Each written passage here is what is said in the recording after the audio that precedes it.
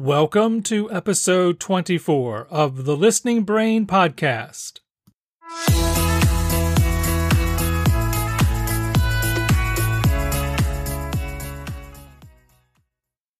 Welcome to the Listening Brain. I'm your host, Todd Houston. In this podcast, we explore childhood hearing loss through the lives of the parents and families who were on this journey and the professionals who serve them.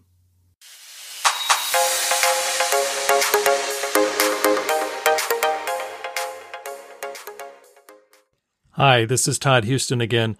I wanted to mention the 3C Digital Media Network, which is our new company that we've developed here. And I wanted to just encourage you to sign up on the site.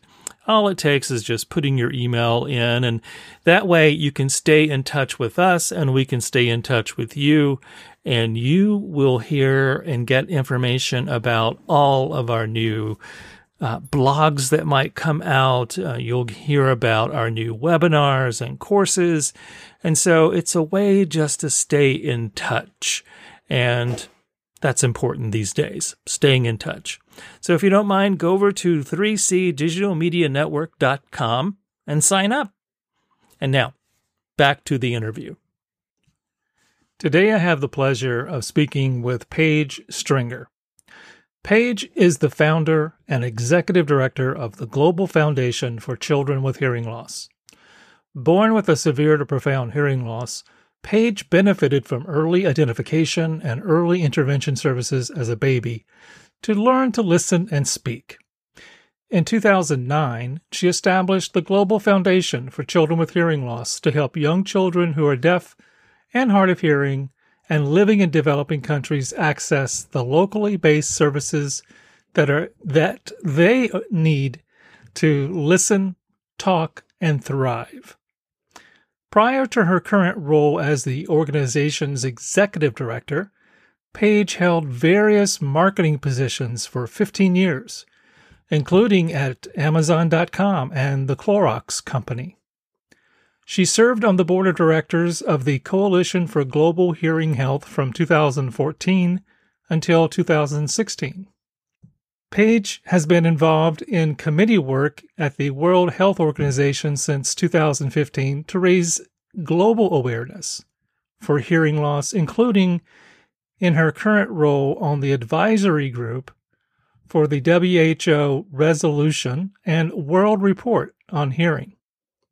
She lived for a few months in Geneva in 2019 to lead the development of the communication strategy for the 2021 release of the WHO World Report on Hearing. She has been honored with several awards for her work in developing countries, including the 2019 World of Children Health Award, the 2018 A.G. Bell Association Award for International Services, and the 2014 Humanitarian of the Year Award by the American Academy of Audiology. Paige earned a full tennis scholarship to the University of Washington, where she earned her bachelor's degree. She holds a Master's of Arts degree from the University of San Francisco and her Master's in Public Health Global Health degree from the University of Washington. It is my pleasure to welcome Paige Stringer to the podcast. Well, Paige, welcome to the podcast. Can you share more about your personal journey?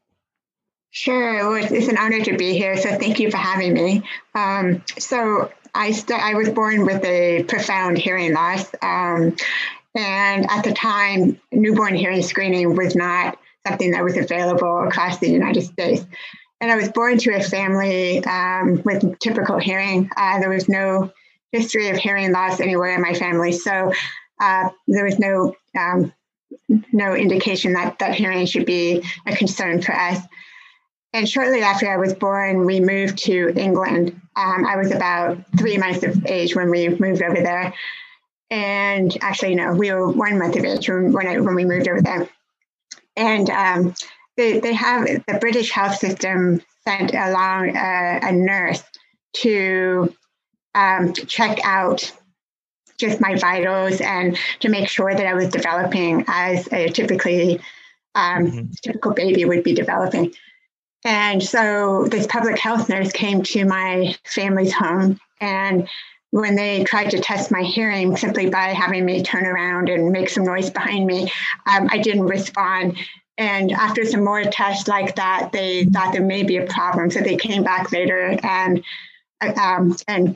confirmed I was still having difficulties hearing. So they referred my family to an audiologist, and that's when they confirmed my degree of hearing loss.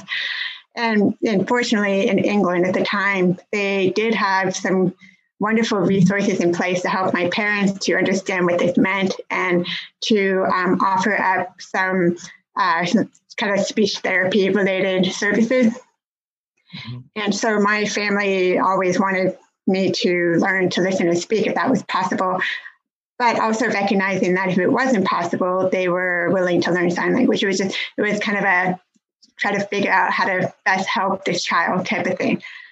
And I always say that I must have had a lot to talk about. And so it was, I was able to develop my listening and spoken language with the support of hearing aids and this teaching support that was provided by this therapist over in England. Then when I was 3 years of age, we moved back to the United States, and I was enrolled into an early intervention program. And then when I reached when I reached kindergarten age, I was entered into mainstream schools, where I've always been able to participate with hearing peers in typical schools, and went through my academic career in regular school settings. Wow. And so you went to public schools and you had support through the public schools, and then college. Yeah, so I did receive support in public schools until I was they kind of tapered off by the time I was in junior high, but I did get some support in junior high. Then by the time I reached high school, I was pretty much done with all of that. But there was, of course, an IEP set up, and had my services for auditory, just practice type, practicing my auditory skills in the morning before school, and then I would also see a speech therapist during the day, and be pulled out of class for like 30 minutes or whatever the time was in order to get that support. But it was pretty minimal, and more just to make sure that I was staying on track and, keeping up with the other kids in school. And then by the time, like I said, by the time I was in high school, all of those services were really not needed anymore. And then I graduated from high school, went to the University of Washington. I played tennis growing up, and I was a nationally ranked tennis player. So I got I was fortunate to get a tennis scholarship to the University of Washington. And so my parents were happy about that, more money for retirement for them. Mm-hmm. So I played tennis for the University of Washington and earned my degree there. And then I went on later to earn my master's degree at the University of San Francisco, and then more recently got a master's in public health degree from the University of Washington. So I feel very fortunate that I had all that support when I was young, which enabled me to achieve the level of academic success that I was able to be able to do. Sure. And you've used hearing aids all along.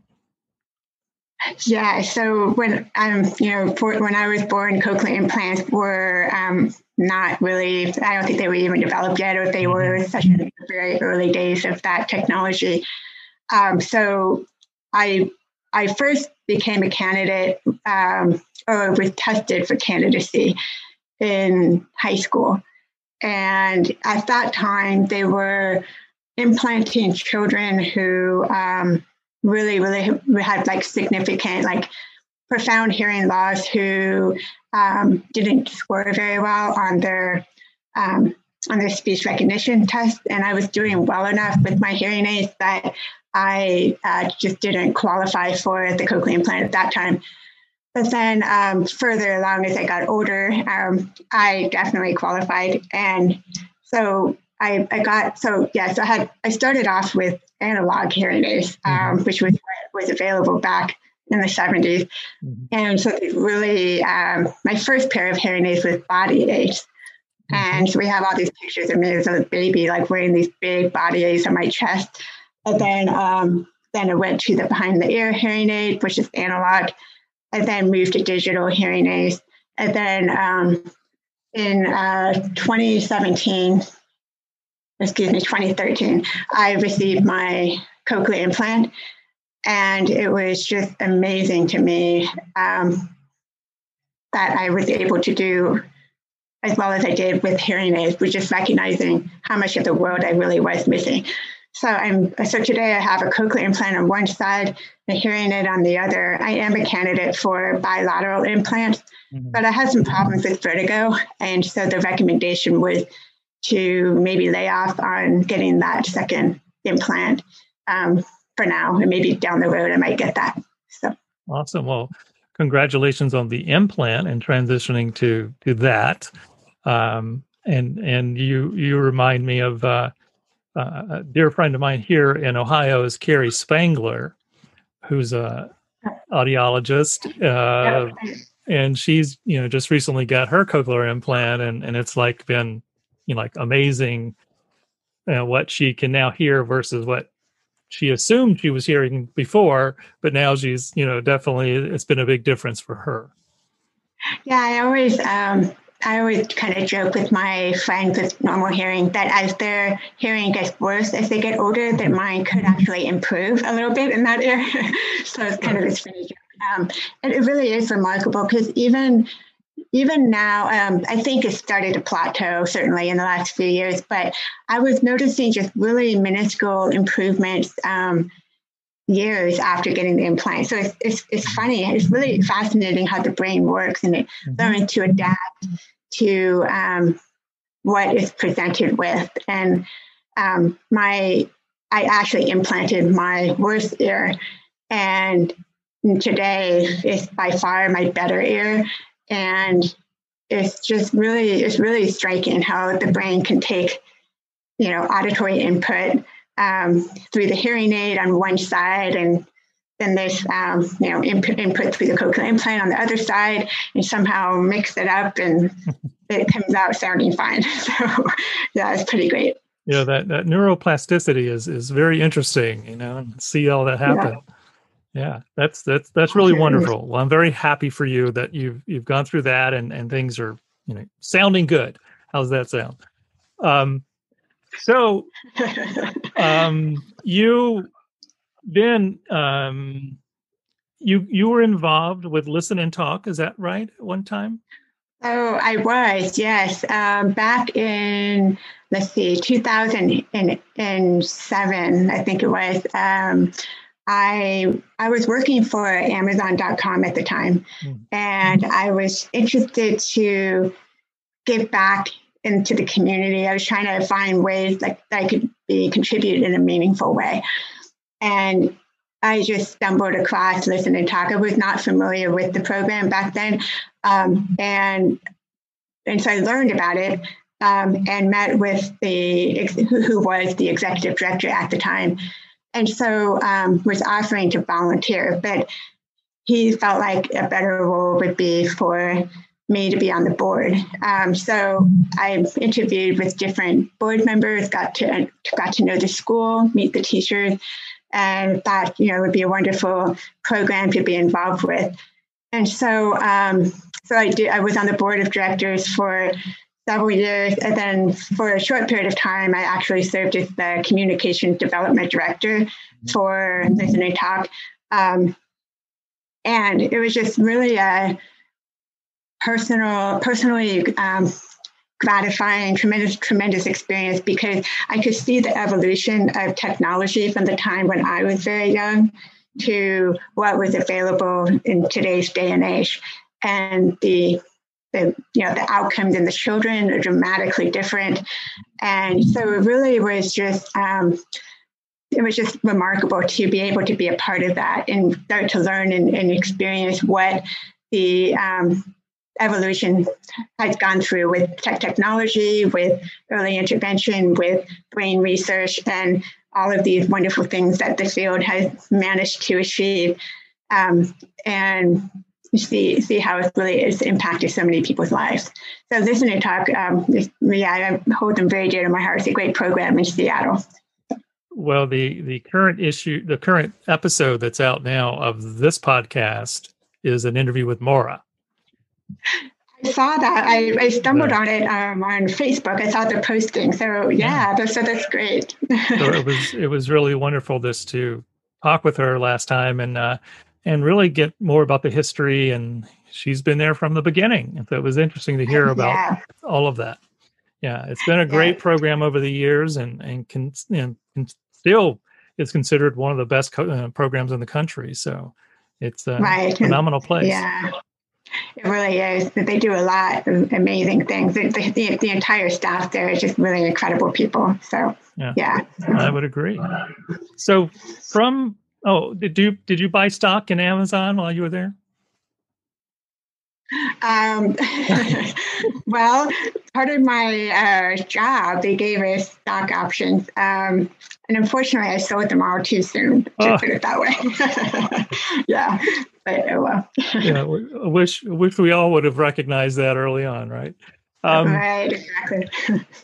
So from Listen and Talk,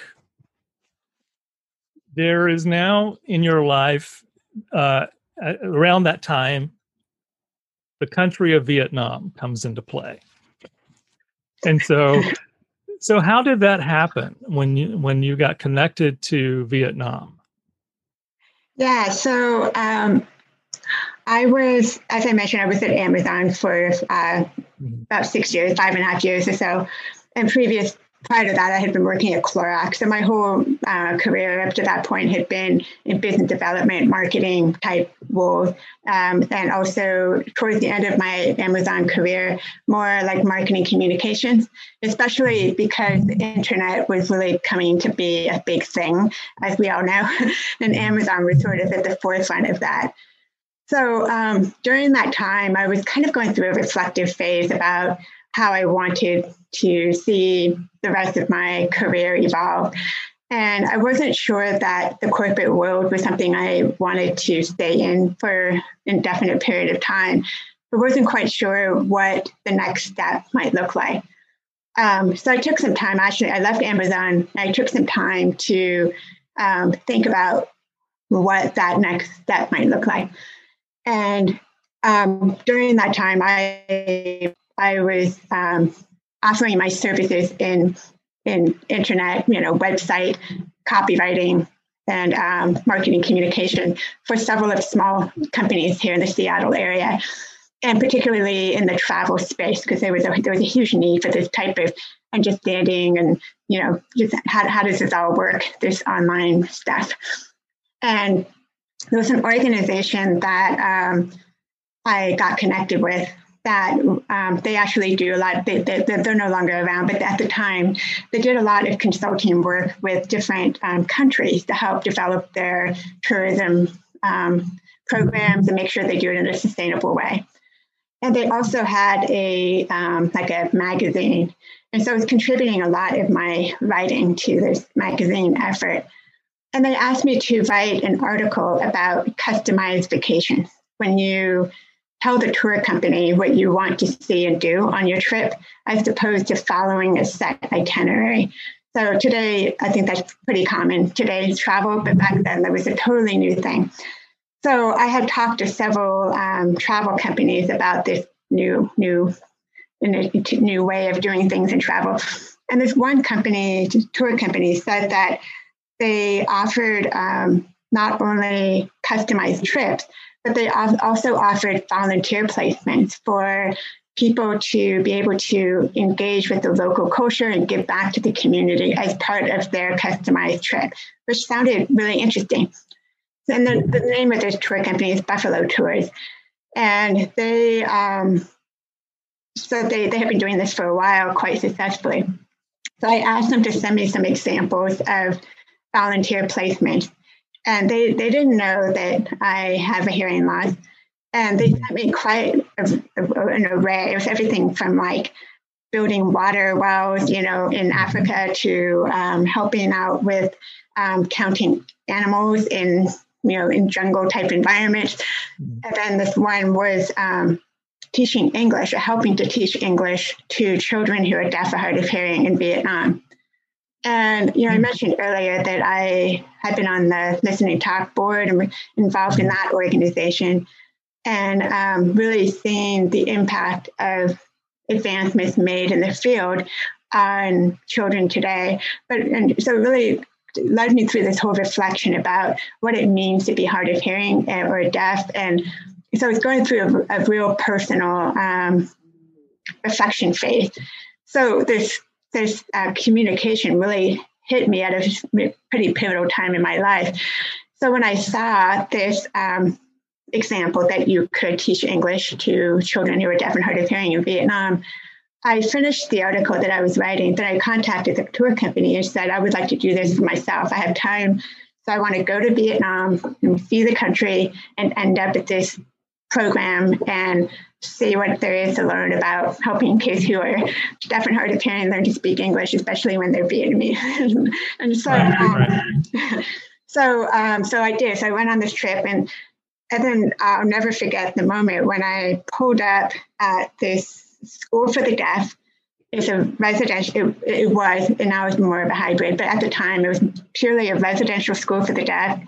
To get out of the car, I had the tour guide with me who was introducing me to the staff there.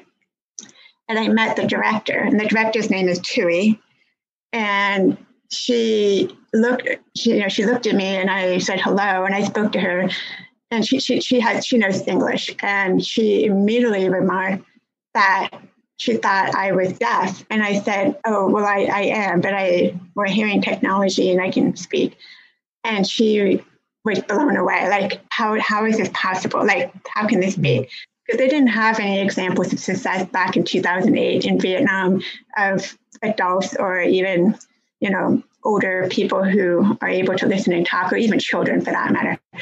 So she took me inside and immediately sat me down, and she wanted to know my whole life story. But what was interesting is that she had just come back from Europe, where she and a couple other Vietnamese professionals were sent to learn about early intervention in general, because in Vietnam, they had no early intervention program.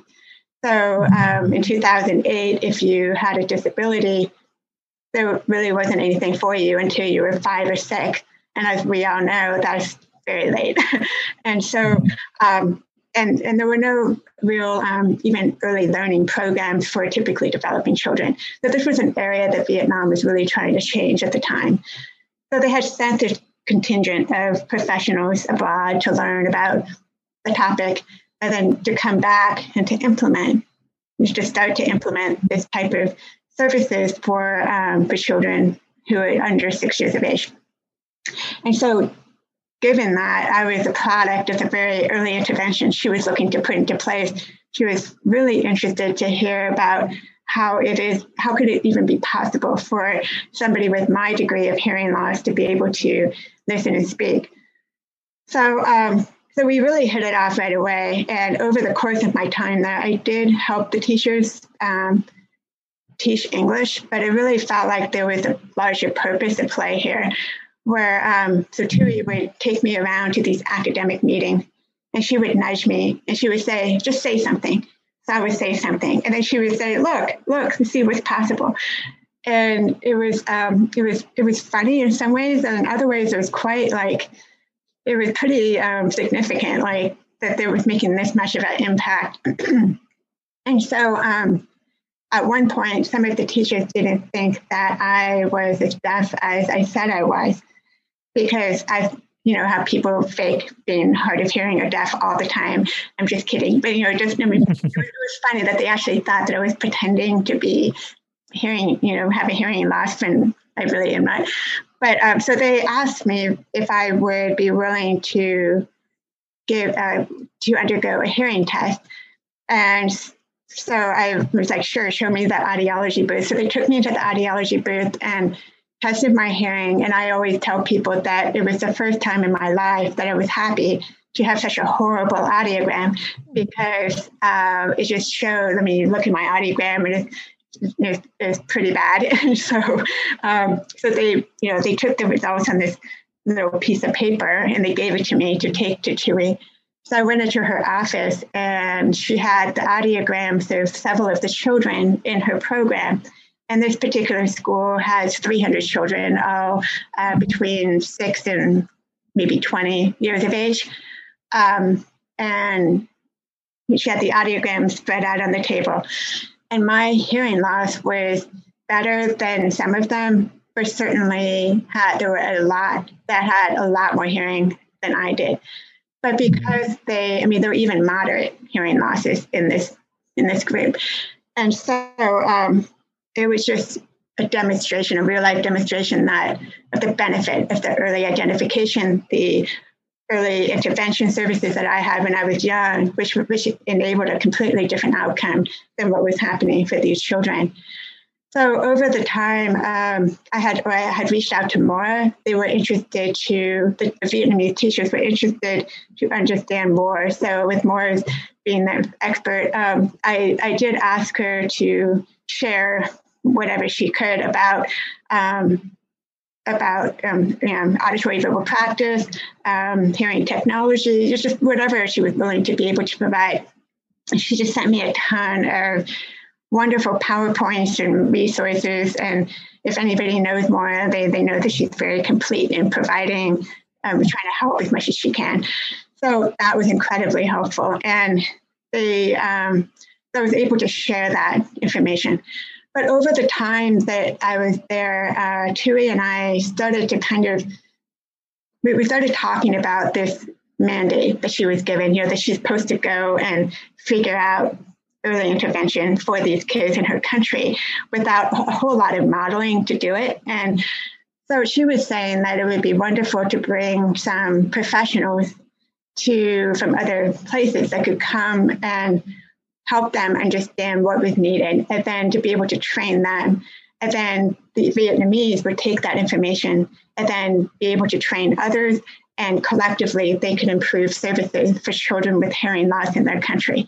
And I really liked the sense of empowerment that she had, and responsibility that, if you give us the information, we're gonna run with it and we're going to improve things.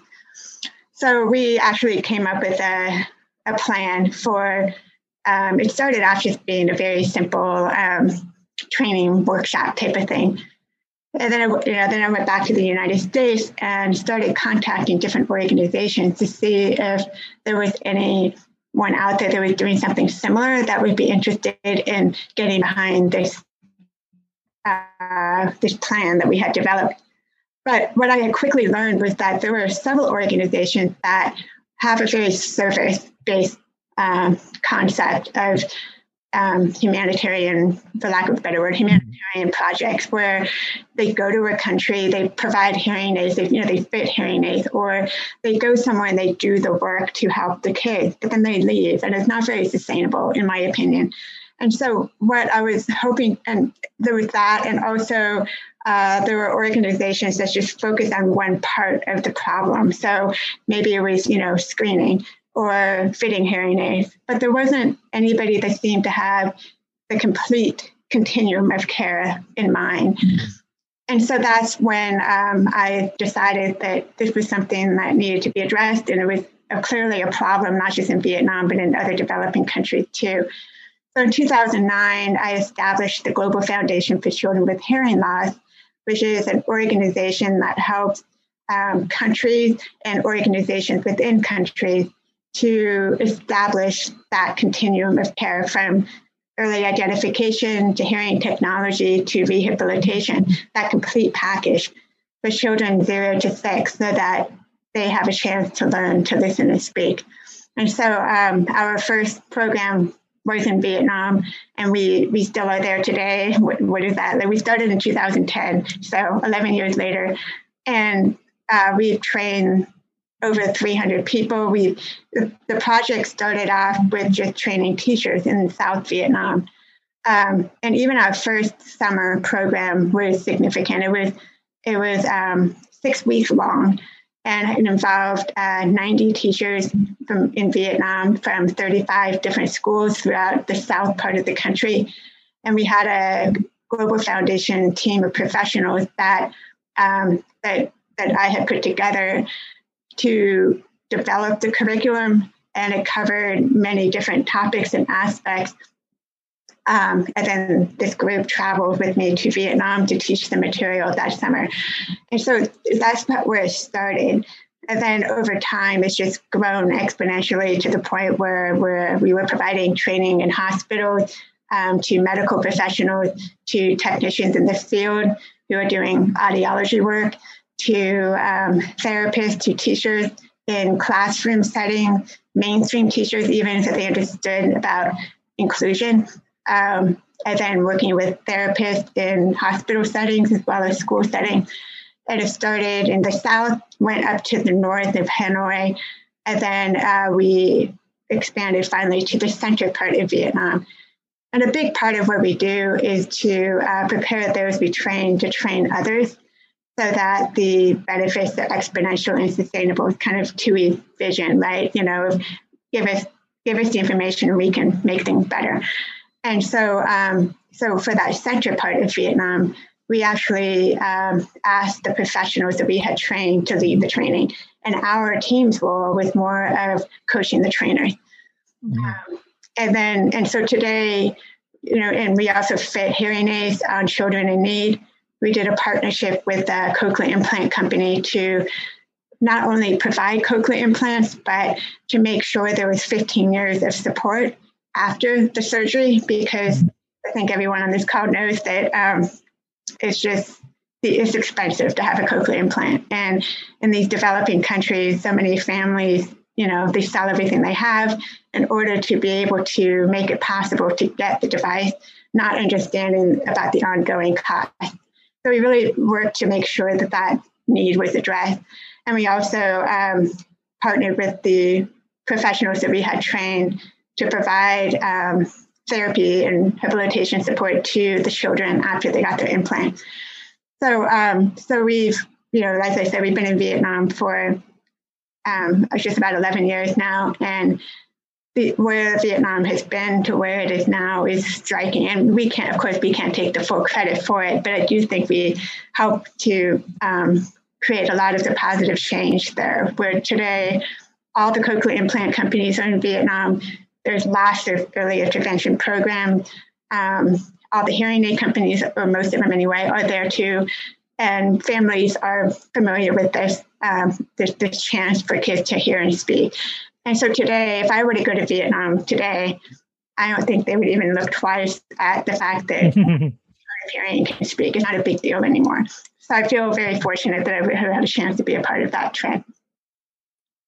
And so with all of that that's happened and all the changes, has the government embraced this and put resources in place so that children, when they are identified, there's a system? Yeah, so thank you for asking that. So the government still does not provide financial aid for hearing aids or cochlear implants, which is probably the biggest barrier. I think that change is coming. It's slow, but it is coming. The hearing screening programs are supported by the major hospitals. So it's not a national hearing screening program, but they do screen newborns for hearing loss at the major hospitals. So again, progress, it takes time. Mm-hmm. The biggest area of progress, though, is the recognition that this is possible. I mean, we really we started from the very beginning with the government in trying to educate them. And it was just this, it took a lot to try to show that this can actually happen, that kids who are deaf and hard of hearing can listen and speak. And it took time for the kids that we trained, that our professionals trained, the Vietnamese professionals, for them to grow up, to be included in mainstream schools, to do well in mainstream schools. And I mean, that takes years, right? And so that's happening now. And so one of the things the government, the Ministry of Education, asked the Global Foundation to help train a group of professionals, teachers and therapists in Hanoi who are they're part of a special group within the Ministry of Education that are responsible for developing curriculum to train teachers in the country. And the goal was to standardize what the special education training would look like for teachers working with kids with hearing loss. And so we've been working with the Ministry of Education on that and helping to give them the tools that they need to standardize a training curriculum that will address auditory verbal practice and making sure that the professionals in the field have the knowledge and resources to be able to do what they need to do. And Vietnam has also supported a audiology training curriculum in the universities, which is also something that's pretty new. So it's coming. It's slow, I will admit, but it's definitely coming. I think that, again, as more and more children continue to be successful, that the government will have to be more involved in other ways. And you have to excuse my ignorance, but the government there, what's their philosophy? Is it still a communist government, or is it? Yeah. Yeah, so it's a communist government. They have a free enterprise market system, or it's different from our system, but it's they still have the communist constraints around things. They do apply a more open society, free economic policy than what they did back in the time of the Vietnam War, or after the Vietnam War. So in the 1990s, they really started opening up the country more and more. So they're like communism light. Well, it's interesting when you're there. It's not. It's really not apparent, and I think it's different from other countries that have stricter communism philosophies. The only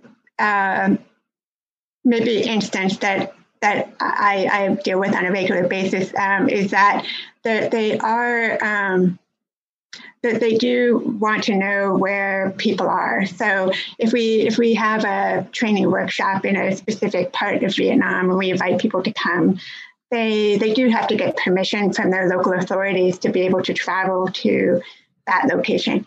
But they're so supportive, that the government is so supportive of the work we've done. We really have name recognition in Vietnam. And in order for us to work in Vietnam, we have to have a permit with the Vietnamese government.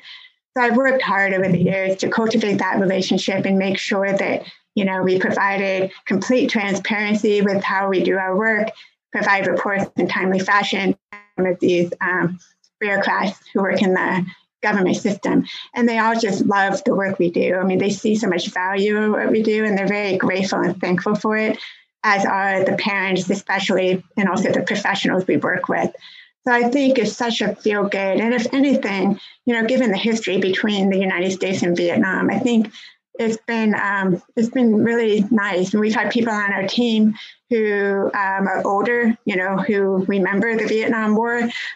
We've had interpreters who escaped Vietnam and came back to Vietnam with us to lend their talents in interpreting, and then kind of, get to see old family and friends that they haven't seen in a long time. So there's definitely historical connotations there. But we've also done some things with the U.S. Embassy and the Consulate General down in Ho Chi Minh City, where we've been invited to share our work at consulate presentations, and they've given us grants and some funding support for our work. So I think, I really think that Vietnam is a young country, that they've really moved on from that animosity of that era, and perhaps in some ways more easily than we have.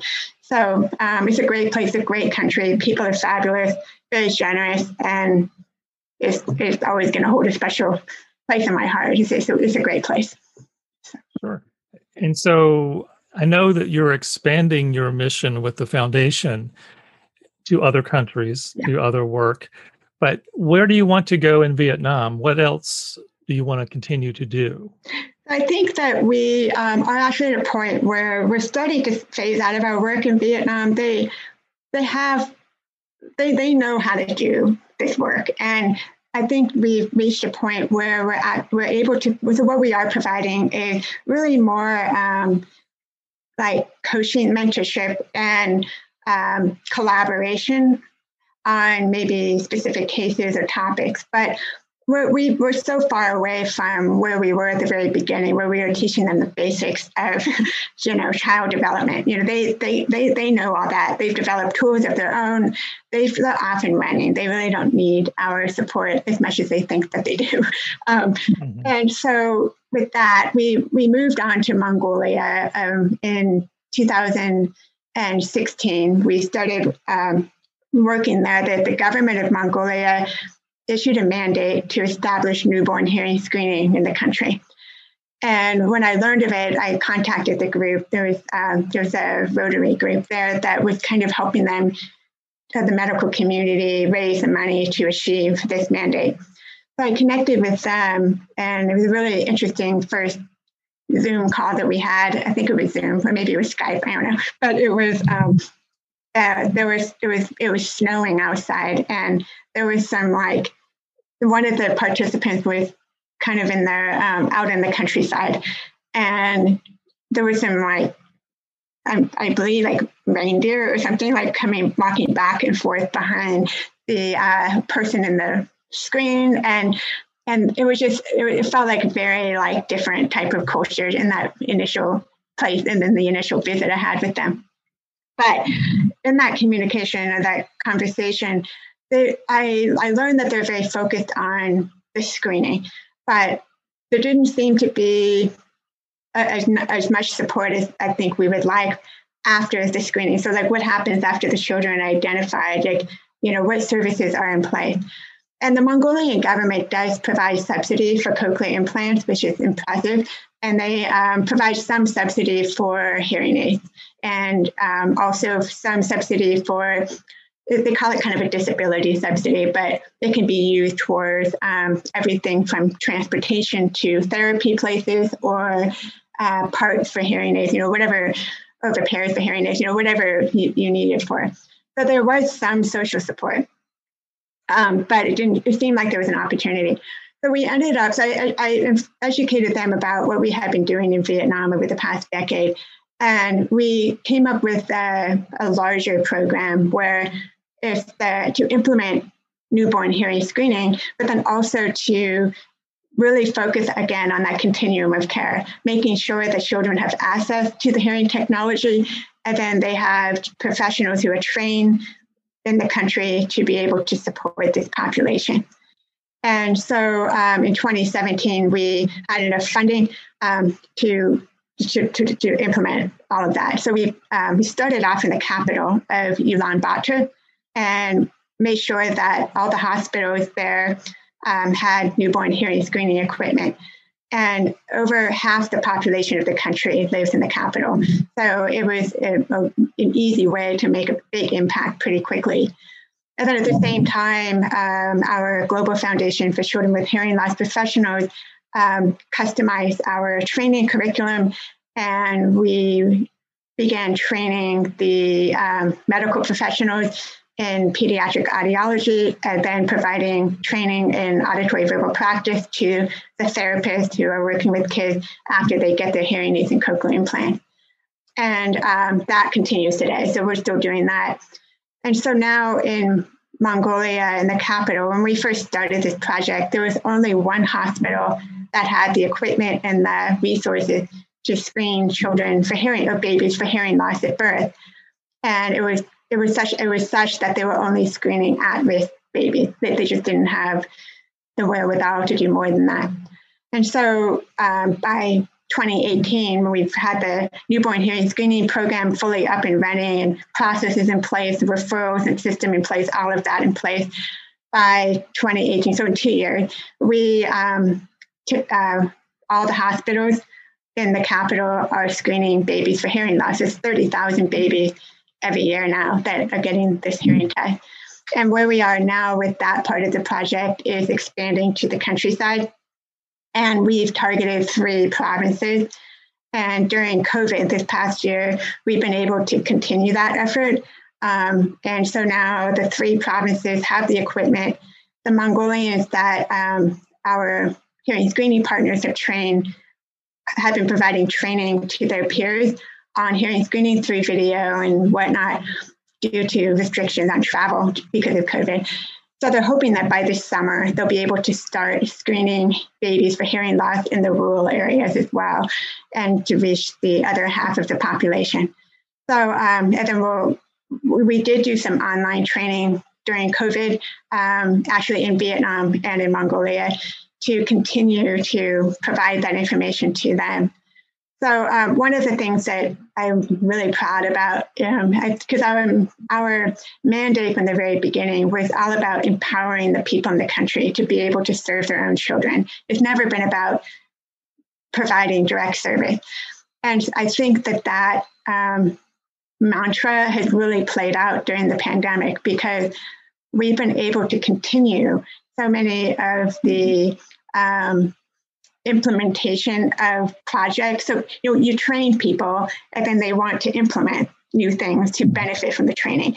And so all of these forward momentum projects in both Vietnam and in Mongolia have been able to be achieved because the people are empowered with the resources, the training, and the knowledge that they need to be able to serve their own country. And so while other organizations that are more service-based really have been able to just kind of wait until this pandemic is over, we've been able to continue on in many ways with what we do. So I'm happy about that. Yeah, that's very exciting. And I'm very happy you were able to do that in the way it was structured. So you didn't really miss any time there, or not much. Yeah. And just keep doing what you're doing. Yeah. And, go ahead. No, and I think you, from what I've recall, you were looking at some Central South America projects. Yeah, so we were in Ecuador for Ecuador. That's right, and that was it was an interesting project. It was with the Ministry of Public Health in Ecuador, and it was so Ecuador is further along than some of these other countries in terms of providing services for young kids with hearing loss. They where their opportunity was just strengthening skills, and especially in auditory verbal practice, but also in audiology too. So it was really focused on training, just really focused on that. And then Ecuador, they've had some a lot of political changes during the time when we were trying to work there. And so those ended up being challenging in terms of getting the appropriate permissions, and felt like it was difficult. The rules kept changing in Ecuador. So you think you checked off all the boxes, and then you find out that you actually needed to be looking at this other list of things to get done before they would let you in the country. So it was unfortunate, because I know the people in the government and the people in the field were really hoping for us to continue on for several years in Ecuador, but it just got to a point where the expense and the time involved in working through this bureaucratic process was just more than we could take on. So, we're on good terms, and if they ever simplify their process, I'm sure we'll be going back. But in the meantime, we're looking at, so we started focusing on Mongolia more in our work in Vietnam, and now we're establishing a new project in the country of Bhutan. Bhutan, wow. So that's going to be the next your additional area of focus going forward over the next few years. I think so, yes. We're really excited about this one. It's a partnership with the United Nations Technology Bank and with Medtronic Labs, which is a social enterprise. And the three of us, we have different mandates, but all sort of they're synergistic. And so the United Nations Technology Bank is interested to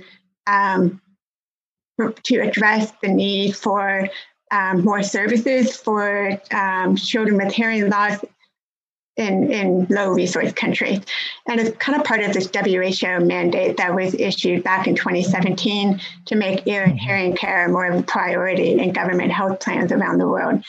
And so we've been invited actually to this project to help with the 0 to 6 component. The overall project is for the 0 to 14 and has two distinct parts. The 7 to 14 group is more going to mainstream schools, monasteries, more of a public health initiative to make sure that the children are hearing well and that they don't have, earwax or other issues that might lead to permanent hearing loss. So it's more for typically developing children and then making sure that they continue to hear well. And then for the 0 to 6 program is again that continuum of care. We really are starting from scratch there because they have very limited resources. So it will be a challenging but incredibly fascinating project. So we're looking forward to that. Well, it's all very exciting, and you are just an amazing person to be doing all this and to have seen that need in Vietnam initially, and then to see where you are now these years later over this past decade, what you've been able to achieve. It's just mind blowing. And I just really compliment you on all your hard work, and you are truly changing the lives of these children and the families, and having such an impact throughout these countries. That's really amazing. Thank you. Thank you so much. It's been incredibly rewarding work, and I'm so grateful to all the professionals and in-country people we collaborate with. It's been a very it's a definite community effort, worldwide community effort. So it's lovely to be a part of it. And Paige, if someone who's listening would like to contact you or to maybe donate some funds, connect some funds to you, how can they reach you? Well, thank you. We have a website, and it's childrenwithhearingloss.org. So the name of our organization is the Global Foundation for Children with Hearing Loss. And our website is childrenwithhearingloss.org. And if you go there, you'll see the big red donate button. But you can also read a lot more about the different programs and our organization's mission there. Awesome. Well, thank you for your time today. I really appreciate this, and good luck with everything that you're doing. Thank you, Todd. I really appreciate you having me today. Paige is such a remarkable person. I really admire her and everything that she's been doing and continues to do. She saw the need in Vietnam initially and essentially built a foundation that not only addressed the problems of children and families and those professionals in Vietnam, but now is branching out to these other countries and continuing to have such a tremendous impact. She is changing lives. And again, I just admire everything that she's doing. So if you have time and if you have resources, please reach out to her, the Global Foundation for Children with Hearing Loss. Visit the website and donate if you can.